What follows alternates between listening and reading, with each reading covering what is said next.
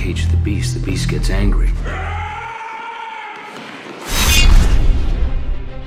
It's hard to believe, but superhero movies have been dominating the box office for over 20 years. Marvel Studios ramped up the production of these movies, so we get at least 2 a year now, but that wasn't always the case. Superhero films used to be an event when they would hit theaters.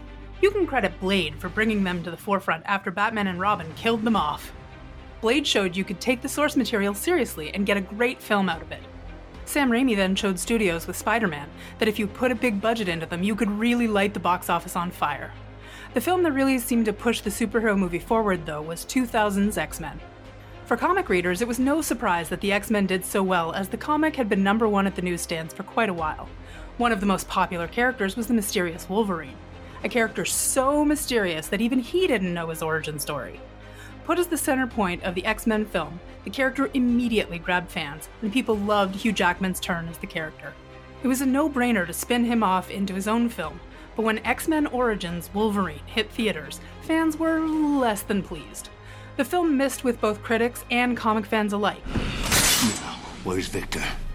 And if they were going to do a follow-up, then they were going to have to retool the direction they were going in. One thought was to bring in indie filmmaking darling Darren Aronofsky to bring a classic Wolverine comic to life. It ended up not happening, but let's find out exactly what the happened to this unmade movie.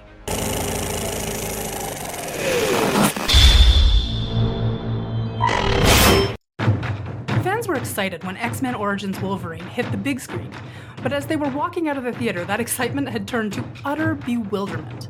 Not only did the movie not really live up to their expectations, but it turned one of the most popular X-Men characters, not named Wolverine, into a shirtless amalgamation of numerous mutant powers with no mouth. What happened to Deadpool is ripe for a video all on its own. But let's move forward. Knowing that they would want to do another solo Wolverine movie, Fox was smart enough to start looking for writers and directors before the first film hit the big screen.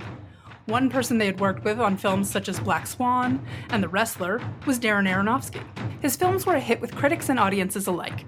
The studio thought he might be able to bring some imaginative ideas for a comic book movie. Hugh Jackman had been disappointed with how audiences received the first Wolverine movie, and hoped with Aronofsky on board that it would take the character a little more outside of the box than what had been done before with superhero films. Jackman told Entertainment Weekly, "He's a visionary. I've been trying to get Darren since X-Men 3, really. We had a meeting about 3 weeks ago, catching up as friends more than anything, and he just ran a few ideas by me and my eyes just lit up. Because I think this is like a whole new ballgame. Just the ideas, the level of depth and intelligence and creativity.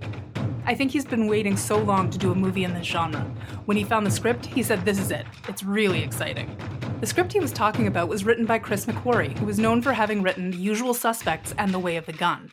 He took the famous comic book miniseries of Wolverine in Japan and adapted it. While knowing that it had to be set in the world of the cinematic X-Men movies, he tried to do something a little different with it. In it, Logan was the only mutant. No one ever talks about other mutants. He thought it would help the character stand out among a real-world setting. He stated, "He was the only mutant in the movie.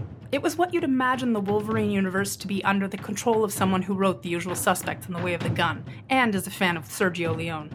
It was Kurosawa's Wolverine. There was a real romance to it, there was a real humor to it, and a very straightforward sort of plain-faced brutality to it." The film McQuarrie wrote hems closer to the comic series it's adapting than what we ended up getting on screen. It dealt a lot more with tribal feuds and gang warfare amongst the various entities in the Japanese underworld. Wolverine gets poisoned, but all it does is lessen his healing factor, not completely eliminate it, as it does in the theatrical movie. His immortality doesn't play into the story at all. One of the biggest changes is that this movie isn't specific to any era of Logan's life. This could take place before the first X-Men movie or after the last. The guilt dreams about Jean were written into the script after McQuarrie and Aronofsky had left.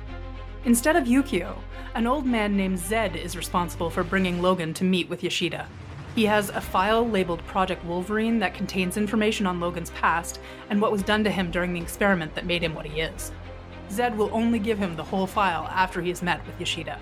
We also get a glimpse at a different backstory of the relationship between Logan and a young Yoshida. Logan gets caught in a pit with bamboo spikes. Yoshida tries to decapitate him with a sword and finds out about his healing factor. After a sword fight, Logan lets the young officer go. When Logan goes back to Japan to meet with him, he finds out the old man has already died. They attend his funeral. Things play out similarly to how it did in the Mangold film, but the Yakuza targets Shingen instead of Mariko. When they escape, Logan and Mariko hide out sort of like they do in the film. Mariko eventually returns to her father for the arranged marriage between her and Noburo. Logan, on the other hand, heads off to confront the head of the Yakuza.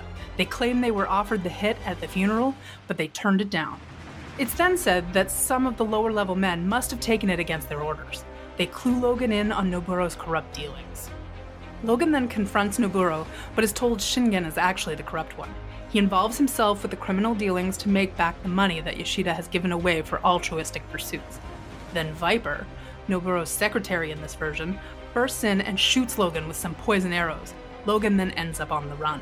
Throughout the film, we see that Logan is being stalked by the Black Clan. They pick Logan or Shingen to be their new leader, but they have to duel in a battle to the death to determine who it will be. They are represented as the group that makes the real decisions in Japan behind the scenes. Whoever leads the Black Clan will lead the country. This also leads to another dropped plot thread of the Silver Samurai. It's revealed to be the illegitimate son of Shingen named Kenuichio, who plans to challenge whoever wins leadership of the Black Clan. It seems overly complicated, but it only gets more complicated after Logan finds out that the previous leader was in fact Yoshida. He had become the leader of the Black Clan after their encounter during World War II. Shingen found out and wanted to challenge him for leadership. Not wanting Shingen to lead the Black Clan, Yoshida killed himself and had Zen find Logan as he thought he was a worthy candidate to lead the group. Kenuichio then kidnaps Mariko, and Logan follows them to the Yoshida stronghold. Here the battle goes from Logan and Shingen dueling for leadership of the Black Clan to an all-out war between Logan, Kenuichio, Shingen, Yukio, and Viper. Logan finally wins and is granted leadership of the Black Clan. Ninjas emerge from all over to acknowledge him. He sends Mariko and Yukio away, saying he has to deal with them. When he emerges, he tells them that he ordered all of them to commit seppuku, suicide. Logan and Mariko have the same goodbye that we saw, only with Logan leaving on a ship instead of a jet. Mariko is the one who says she has responsibilities and says goodbye to Logan. He finally gets his Project Wolverine file, but we see him throw the pages off the deck of the ship and into the ocean. It's never said if he looks at them or not. The script seemed overly complicated and jam-packed full of story. If there is anyone that would have been able to make sense out of it, it would have been Aronofsky. Jackman loved the script, and with Aronofsky on board, was excited by the direction the film was moving in. He loved that it went in a darker direction than the previous film had before. With all the creative people in place, he said it definitely had some meat on the bones, and that there would be something to think about after you left the theater. Aronofsky had mentioned in interviews that he was excited about the film, saying it had elements of samurai films and that he loved Japanese movies. He wanted to do something really cool with it. Originally, Jackman had said this would be a follow-up to the previous Wolverine film, but Aronofsky clarified that the film was actually a one-off film that wouldn't have any connections to the previous film or possibly even any of the X-Men films outside of Wolverine himself. Everything seemed to be moving forward, but then news broke that Aronofsky was dropping out of the film. Fox moved ahead with a list of directors in mind to replace him. On the list were Jose Padilla, Antoine Fuqua, Mark Romanek, Justin Lin, Gavin O'Connor, James Mangold, and Gary Shore. Mangold would win the job and go on to make the film we saw in theaters. New writers came on to rework the script, but there was still a solid foundation built by McQuarrie that remained. It ended up veering closer to the X-Men films, but still kept at least a little bit of an edge to it. In 2014, Aronofsky was interviewed by MTV News about his upcoming project Noah. During the interview, he was asked about leaving the project, and he replied, "I loved the script, and I thought the film came out great. It was a hard time in my life. It was complicated. I couldn't leave New York for that long an amount of time. And, to be honest, the possibility of Noah had started to emerge, and here was something I'd been thinking about for years. I was really excited by that." Aronofsky was going through a divorce from actress Rachel Weisz at the time, and didn't want to leave his young son. Spending almost a whole year in Japan for the film just wasn't feasible. Of course, there were conspiracy theories as to the real reason for him leaving the film. Some speculated that he never wanted to make the film and only signed on to broker a deal to make his other projects, and then came up with an excuse to leave after the deals were set up. Others said that he might have left after doing a rewrite of McQuarrie's script. The story was going to be a hard R, and Fox wouldn't approve his draft. Regardless, we're left wondering if Aronofsky's version of the film would have been better than what we got. The X-Men franchise moved on, and Hugh Jackman would play Logan 3 more times before he retired from the role.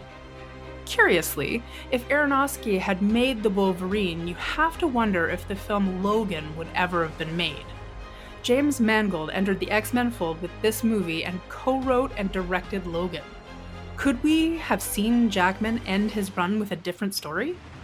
Let's not think about it too much, as it ended about as perfect as we could have hoped. Snicked.